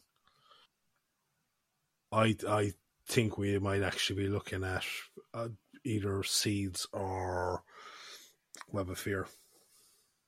Who was it in Seeds? She was the control, or the one in charge of like the Earth based fucking transmat facility. Oh yeah, yeah. I still don't think it But was. even then, like I think probably Anne Travers is, you're fucking looking at that Yeah. scenario. But it's been, yeah, it's a long while since we've seen it, and it's always great to see it, because it was an interest. It's always an interesting dynamic to see what the Doctor will be like with them, and like Sanders does, as you said, like she does come across like very much an actual companion. Like the times where she's shrieky or screamy, it's usually because of shock more than anything else. Mm. Like at the like the end of episode 2, where it was like, "Don't open the box," and the box opens and she just screams. It's like it's a fucking Jack in the Box. Like of course, like it's gonna cause you to be a bit of a shriek out loud or whatever. I fucking But hate Jack in the Boxes. you're like Will Ferrell and Alpha, he's testing them. But the countdown to a clown. Yeah. It's just like no. Oh yeah, no.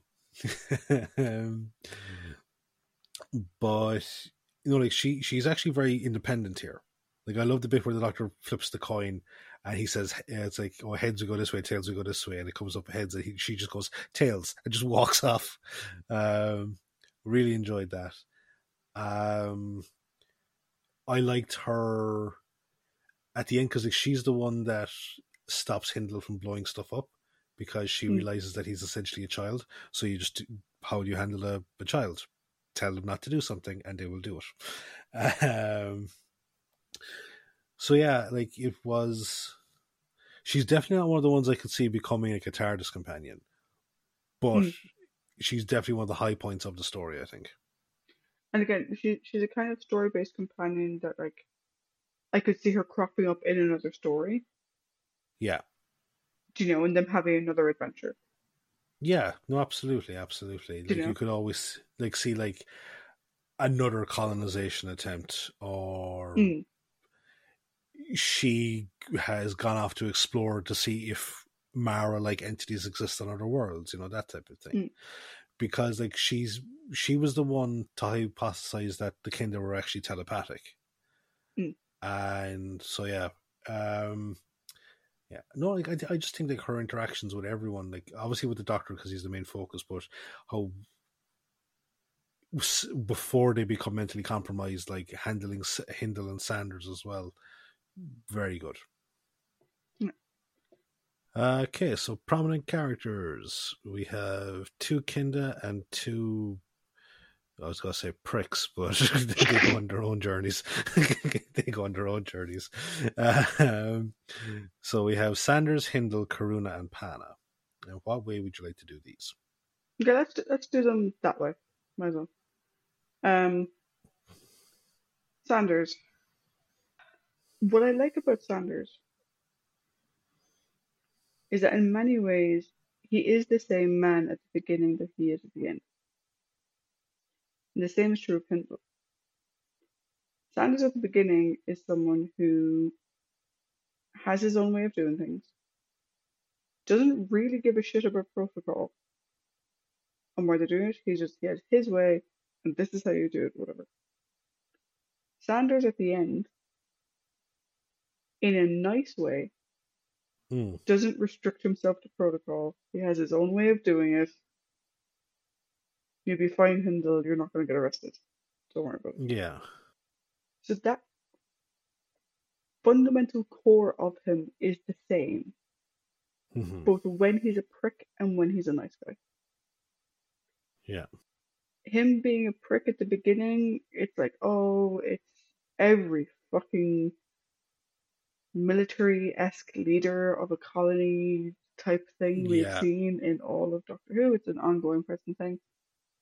Him in like the middle to like the middle to the start of the end, where he has that childlike mind and like he's cutting out Mm. paper people and whatever, I think is adorable as fuck. He was so cute and like massive credit. I mean, Richard Todd, right? I haven't seen him in anything else, right? All those other things I mentioned, I've never seen it. But it's almost like he was a different person. And just to put it in context for people, so I watched episode 1 of Kinda.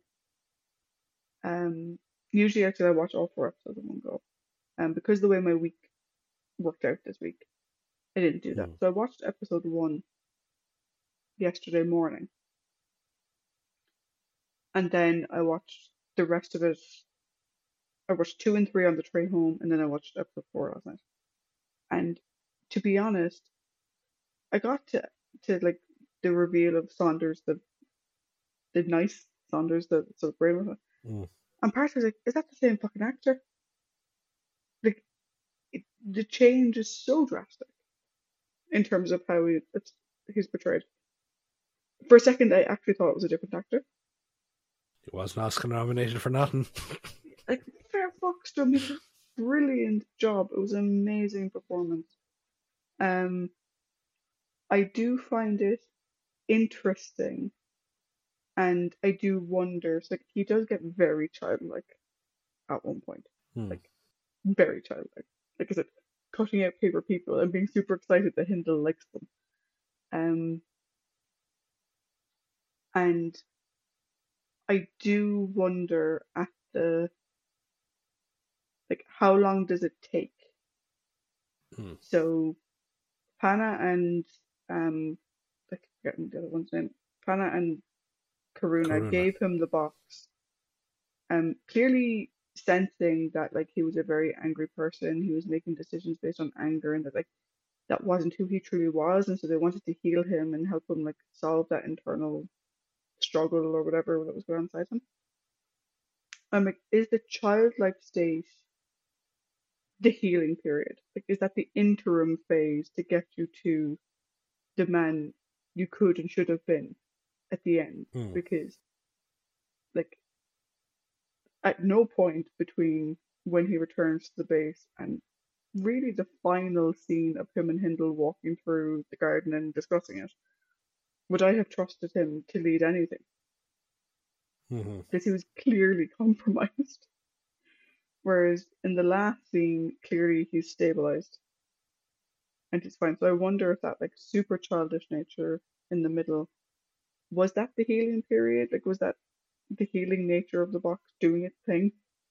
Um, but yeah, super amazing performance. He had a fucking prick at the beginning, um, and a character we've seen 50 million times over.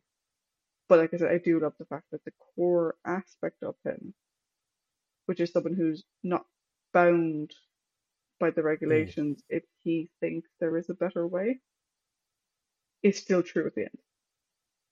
Yeah. How about you? You know, like we actually have some very similar thoughts there, like because, like, yeah, like we get actual Sanders for one episode, Mm, and he's an absolute asshole. Like as you said, like he's the typical attitude of a colonizer or a military colonizer from his perspective, anyway. Like that, oh, it's fine for us to take hostages. It's the norm, and they're nothing but simple savages, and so on and so forth. Um, his childish persona is yeah, funny to watch, especially given Richard Todd's background of World War II fucking paratrooper. um, um, what, and you also kind of pointed out that he exhibits free will at the end, similar to how he is at the start of floating regulations. You know, like, mm, should we follow the manual? You know, why do we need to follow the manual versus, you know, what manual? That type of thing. mm, What's interesting about him, though, is that it raises a conversation that you and I have had, and it also raises a conversation that Friends on the Mission Log podcast had, going way, way back, when Ken was on the podcast.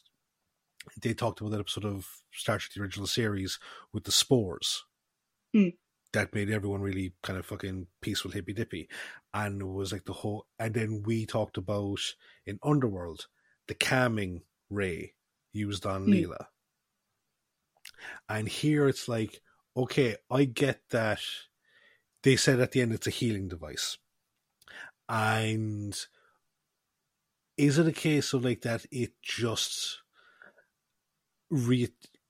What's the best way to put it out? It balances everything in the way that the human brain should ideally work, or is it actually removing negative aspects of someone's? Is it forcibly removing negative aspects of someone's or perceived negative aspects of someone's personality? mm, Because going like, so if we go back to Underworld, because that's the one that we watched and discussed, like that thing takes away Leela's free will as such. It renders her back to just being, I hate to use the phrase, but simplistic, essentially. mm, And here Sanders comes along and he's like he is very much like a child, which is like, I have this for you, why don't you open it? And the big kind of the smile at the start, it does grow, and it goes from being fucking eerie to somewhat endearing as the story goes on. But I'm just wondering here, is there an element of free will being removed?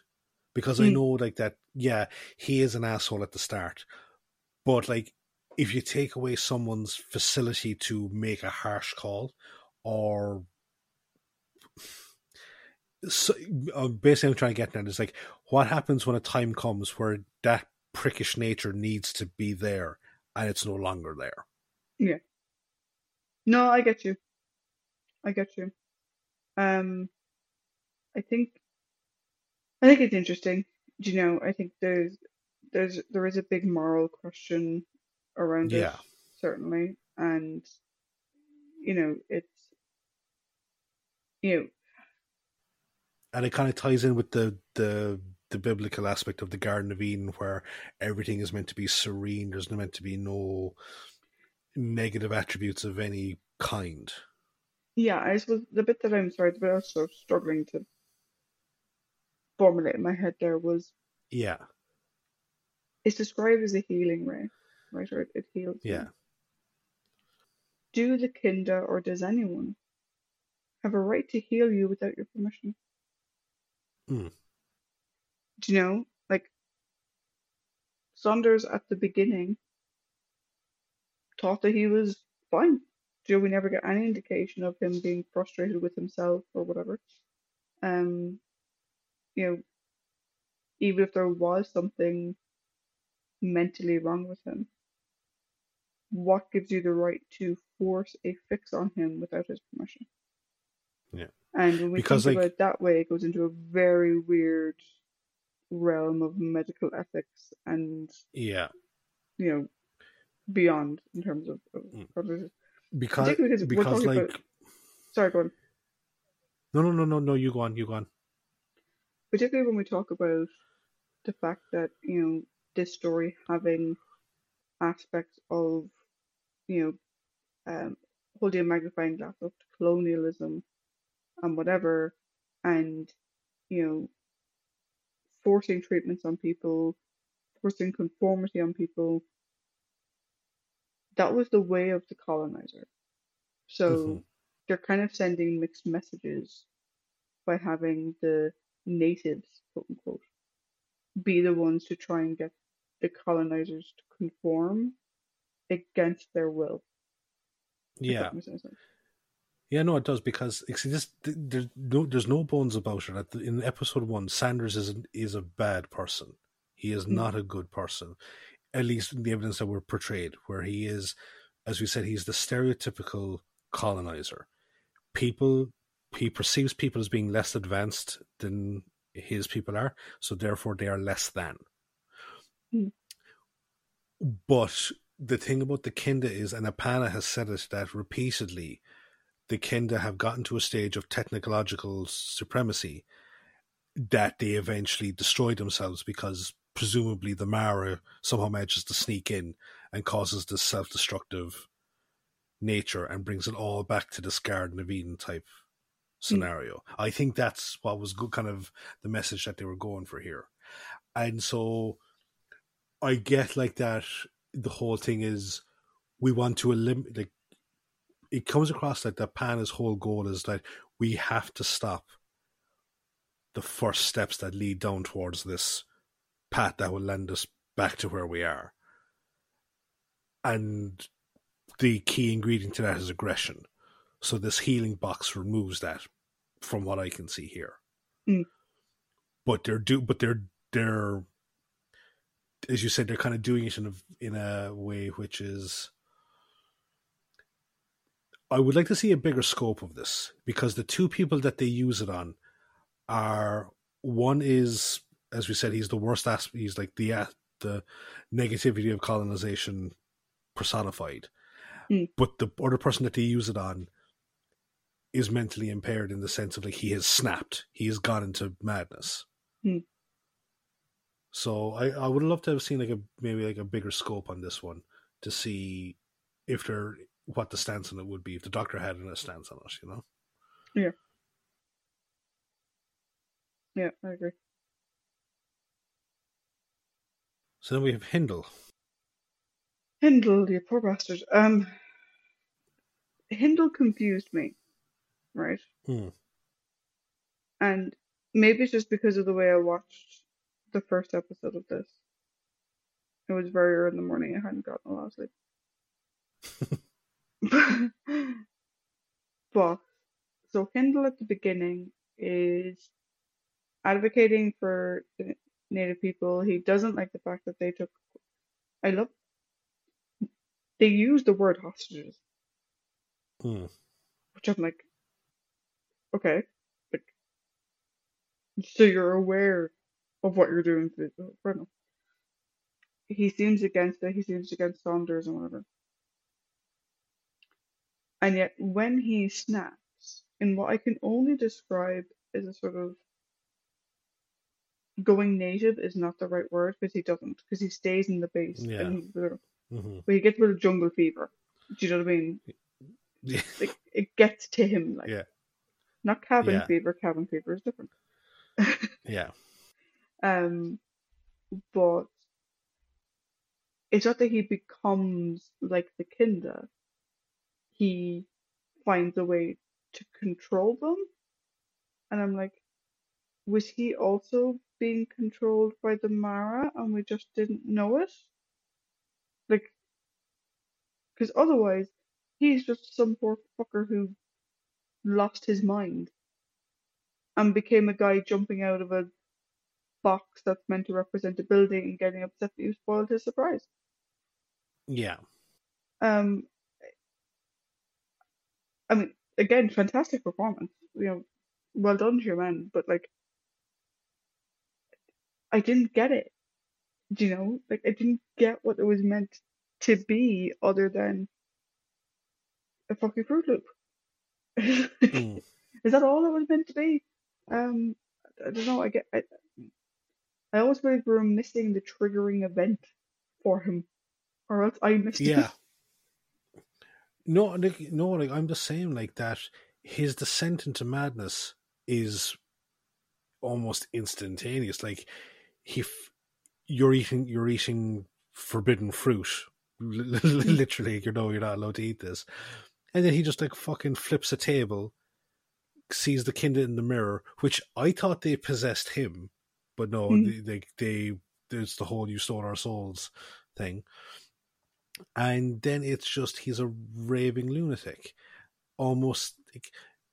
Do you remember the power of Krull? mm, And you had the guy that was like very anti-native, yeah. who got increasingly more anti-native as it went on. That's what like that's the kind of similarity I see here. But this thing was like, but Hindle's one was just sped up so that we got pretty much it for the entire story. Mm, It was like, as you said, it just went from naught to 100, but it went into a brick wall as opposed to seeing where it was going with things. And like it did get very kind of confusing because he went from being almost totally mad, like in terms of like angry, insane, to being very childish. And I was like, it's almost like he's acting as if he had been exposed to the Kinder box. But then it's like, is he just feeding off of? Is he getting like a contact high from Sanders' good vibes? mm. It just felt very strange. Like it just went from 0 to 100, and it was like, whoa, what happened there? Yeah. And like your No, man, it was very weird. as you said, your man did a good job with doing the whole, um, the just like even parading the Kinda in their uniforms and pretending like acting like Sanders and being actually someone that was well aware of everything that was going on around him, despite his mania. He was like eagle eyed, checking it. Like he couldn't. He knew that they were trying to stop him, type thing. Mm. Um, but yeah, it was really, really strange. Really I have a, strange. I have a question for you. Okay. Hindle and Saunders. Right? Because also I'm Hmm. assuming these are their last names. Yes. Right? Do you think Saunders is or was married to a woman whose last name is Hindle? I can't say that the thought had entered my mind. Why do you? Because their dynamic at the beginning is very weird. Hmm. But then as Hindle goes more and more insane, he talks about how his father used to beat him when he was younger. He's like, "Oh, my father beat me all the time, and I'm fine." But then when Saunders returns, Hindle's like, "No, Mom, make him stop, make him go away." And then Saunders keeps referring to Hindle as son. I know son can often just be a term of endearment, but Yeah. I'm like, are you two fuckers actually related? Like you could probably headcanon it, but like it's not an uncommon it, it, thing for like no, like guys like like we see here in like in the sense of like guys that go insane, like calling out for mother to protect them from the boogeyman type thing. And it's like Sanders, like back in episode one, Sanders is an asshole to him. So now when it's like Hindle has snapped, he just wants his mom to protect him. oh yeah, no, like I totally get that. Yeah, yeah, Um, yeah, yeah. but the fact It's that an he interesting way has to look at it, though. I the would fact say. that he has that reaction, and Mm. Saunders keeps using son as a term of endearment. Yeah. The two of them together, I'm like, is it all just endearment and you know going cuckoo, or is there something behind this? Because I'm like, you know, like, was he the guy that beat you all the time when you were younger? Like, I know you're stuck on this planet with him for 6 seasons or whatever. No, like Yeah. it was just a notion that came into my head when I was watching it. Because the more and more that like he kept referring to him as son, and I was like, I know son is just used as a term of endearment. I know it's quite a common term of endearment, but I'm like, is that all it is? Mm. Is it meant to be something else? No, that is an interesting way of looking at it. All right. So we go on to Pana. Yeah. Uh, like I said, I did genuinely think that um that was the woman who played Maren, the Brave of Morbus. Mm. They look very much alike, very much alike. Um, Pana's an interesting character because she's the wise woman. She's also blind. There's a certain uh, aspect of uh, mythology and like your Greek tragedy in the sense that like the woman who is blind is the woman who sees everything. Um, Yeah. Yeah.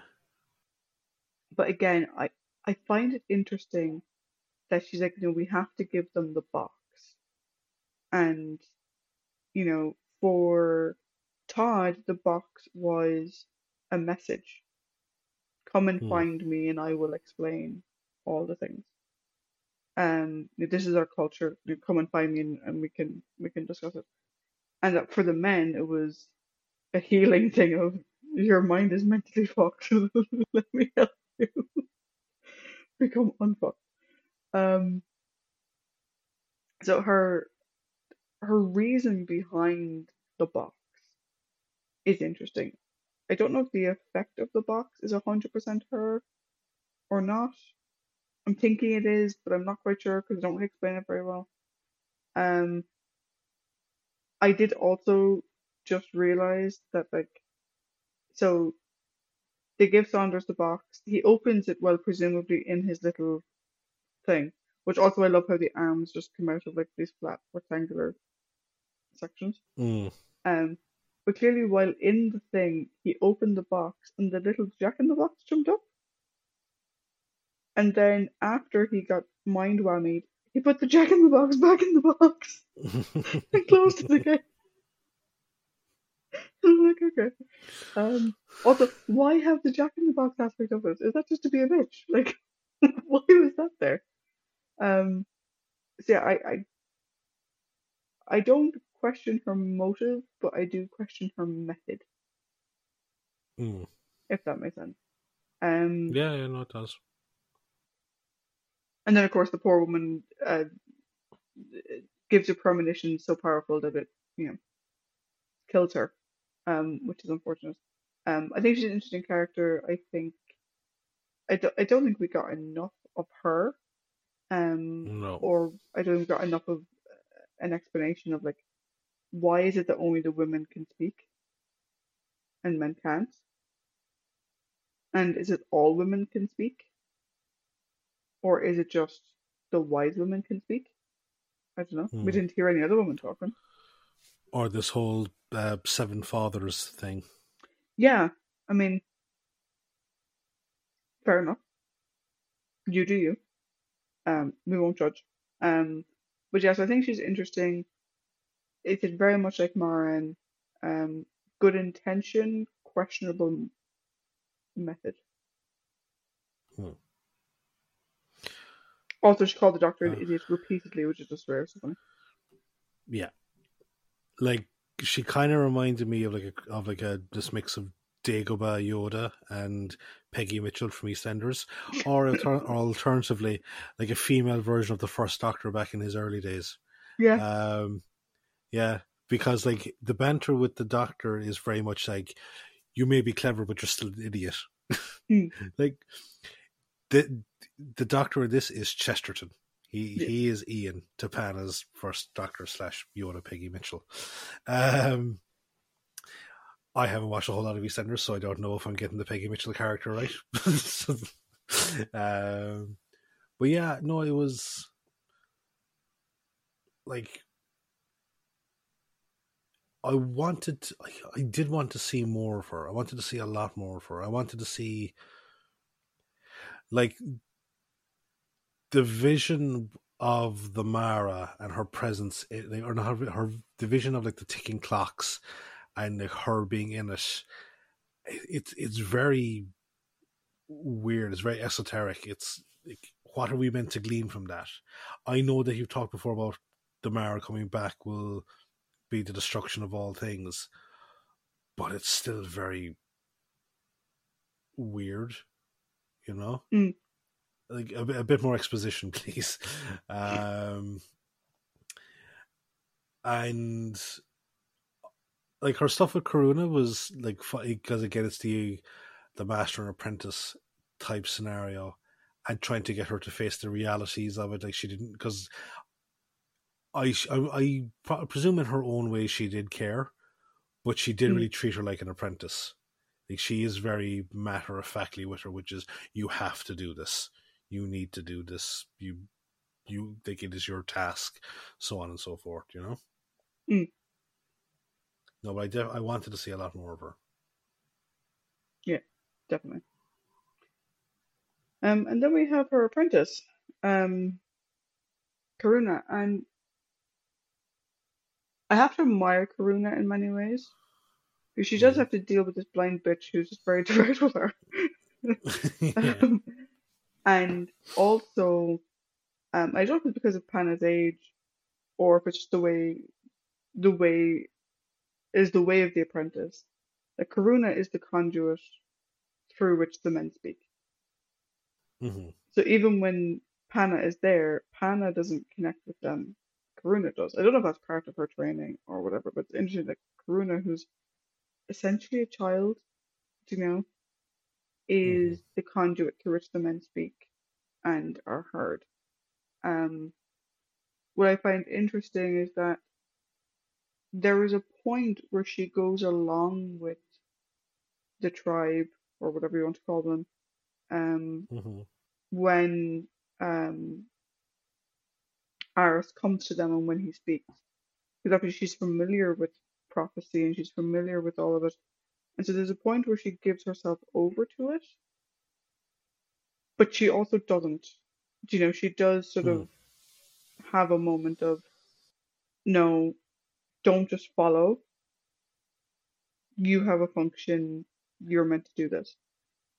Which I think is really interesting that, like, again, for one so young, she has that mentality.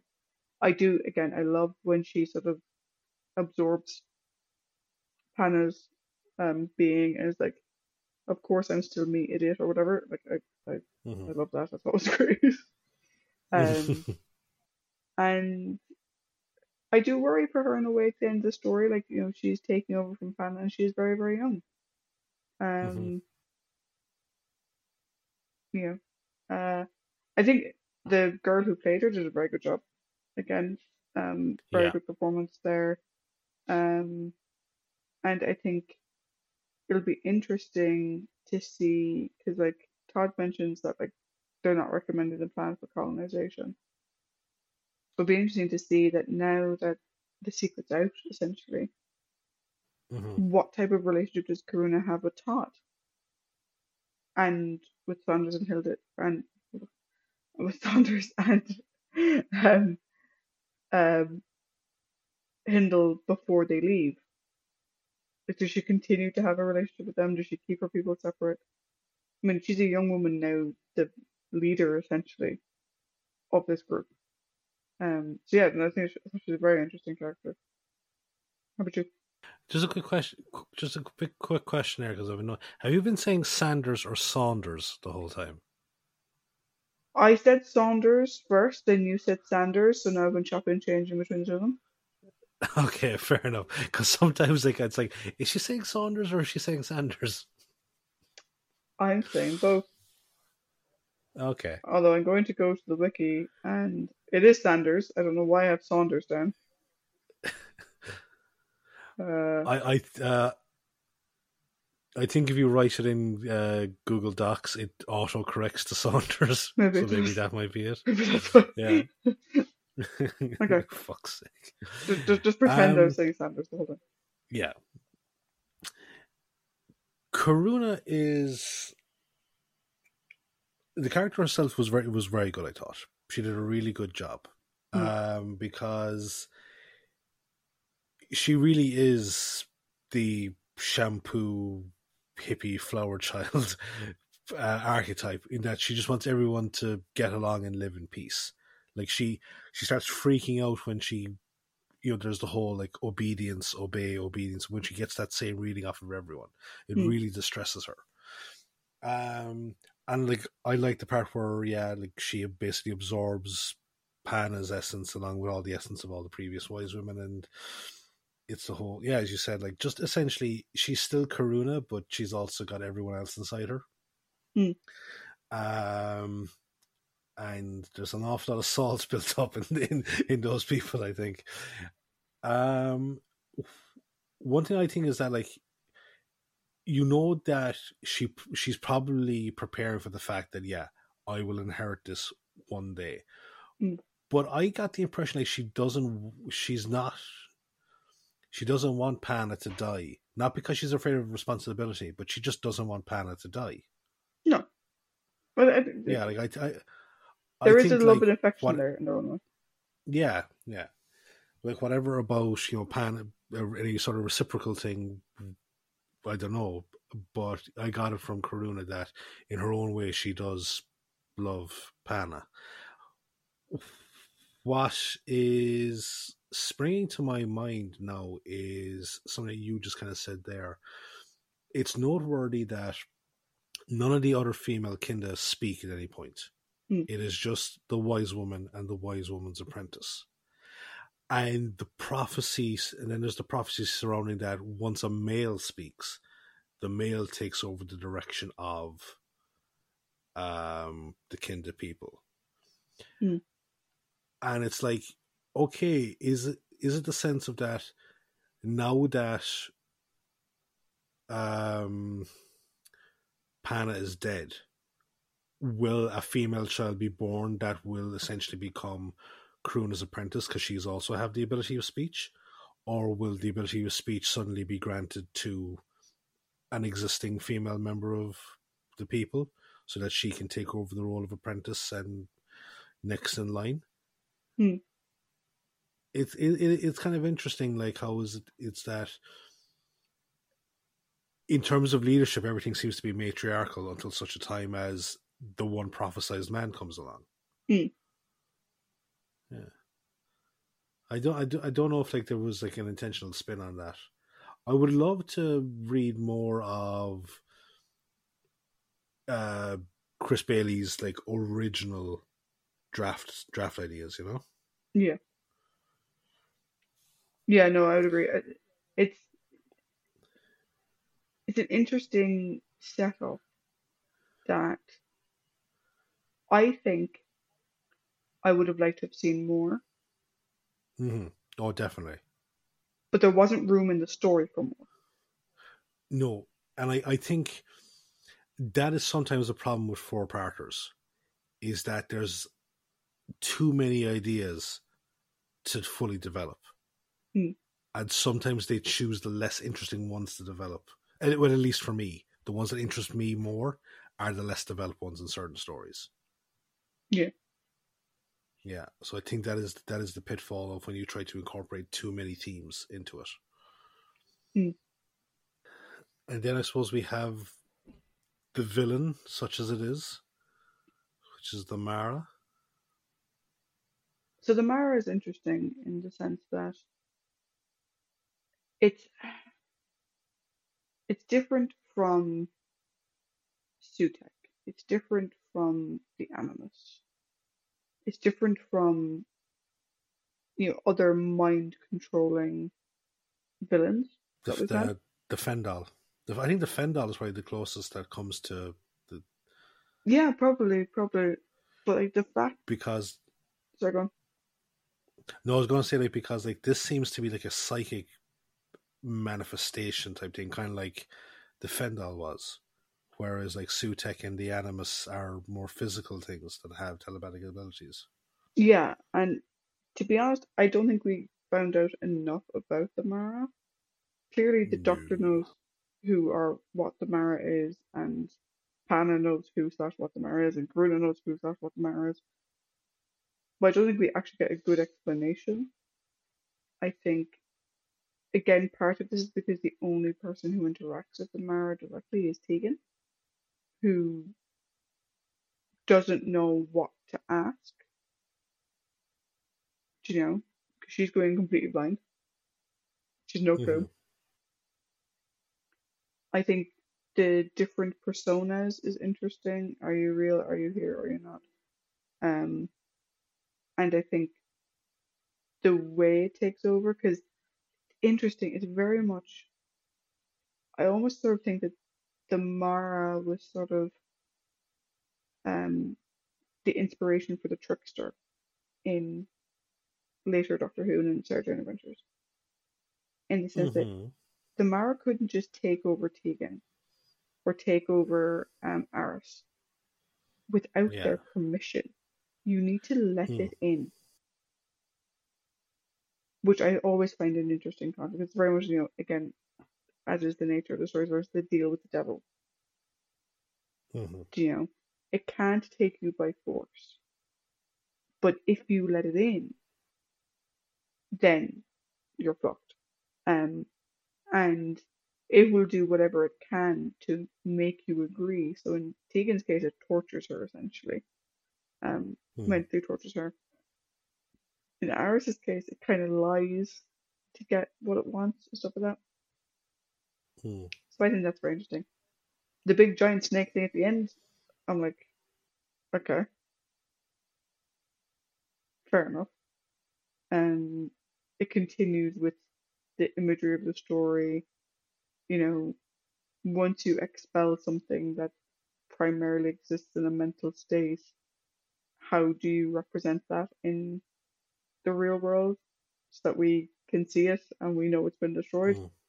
Okay, the mark comes alive and the mark becomes a thing and the thing gets destroyed, whatever. That's all fine.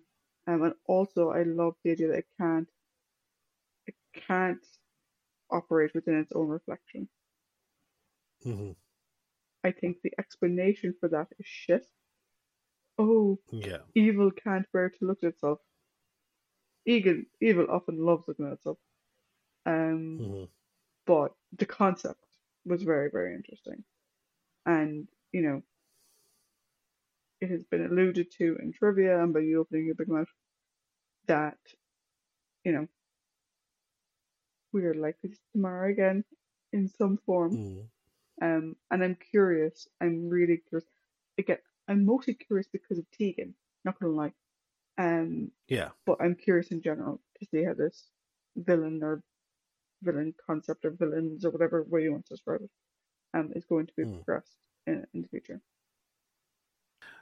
Yes, my mouth is quite ginormous. um, First of all, the physical manifestation of the Mara can fuck right off. Nope. No. I don't need to see that shit. The presentation of the dreamscape, fantastic. Really well done. As were the performances. I would say the performance of Duca more so than the other two. Because if you're presenting a entity that has in of itself multiple personalities or multiple aspects, flesh them all out. Do you know what this is like? Okay, for me, this is it Hide and Q where we first meet the Borg? Is it Hide and Q where Riker becomes a Borg, or where Riker becomes Q? What's the one where we first meet the Borg? So Q who? No. Let's look it up. Yeah. Yeah, no, I'm right. Yeah, Q Hide who? and Q, as you said. Yeah, I'm Q. Yeah, so you're right. Hide and Q is the other. Okay, this kind of reminds me of Q who. Mm. We're introduced to the Borg, and we only get oh Christ, name is fucking escapes me. Guinan, sorry, we only get Guinan's perspective of things, and then we're all told it's like they're coming, they're eventually going to come now. So we have to wait until the Borg's next appearance before we find out a bit more. It feels like the Mara were introduced as a potential recurring entity down the line, so you're only given a taste of it. And alternatively, much like some really good science fiction, the evil entity, sometimes it's best not fully explaining it. Sometimes it's the fear of the unknown is the spookiest thing. So here was like, okay, yes, I want more. I need to know more about it. Is it stuck on this planet, and was its whole thing that it's just there to completely destroy the Kinda every time that they get to a certain stage? Or do they have aspirations of getting fully off the planet? I don't know. Like, can a entity from the collective dreamscape be bound to a single planet? Like what is it essentially? Like, there's a lot of interesting questions here. Unfortunately, they're not answered adequately for me. Yeah. And like, also just kind of to go back to your earlier point, Janet as the Mara is fucking brilliant, because she does play it sinisterly and serpentine. She really does. Like, she read the mission brief, and I don't think you get that with Aris. Not to the same extent. So Janet, again, tips the scales in that. I just want more. Like, there's questions I need answering there, and unfortunately, they're just not answered in the story. You know? Yeah, I agree. But we potentially have another story to find out. Yes, yeah, potentially. And if we don't end there, like, it's like my interest has been piqued enough to kind of go, I would like to see the Mara return in the upcoming seasons. Yeah, and like I said, I do wonder if the Mara is the basis for the Trickster. Do you know? Yeah. But we'll have to wait and see. Mm-hmm.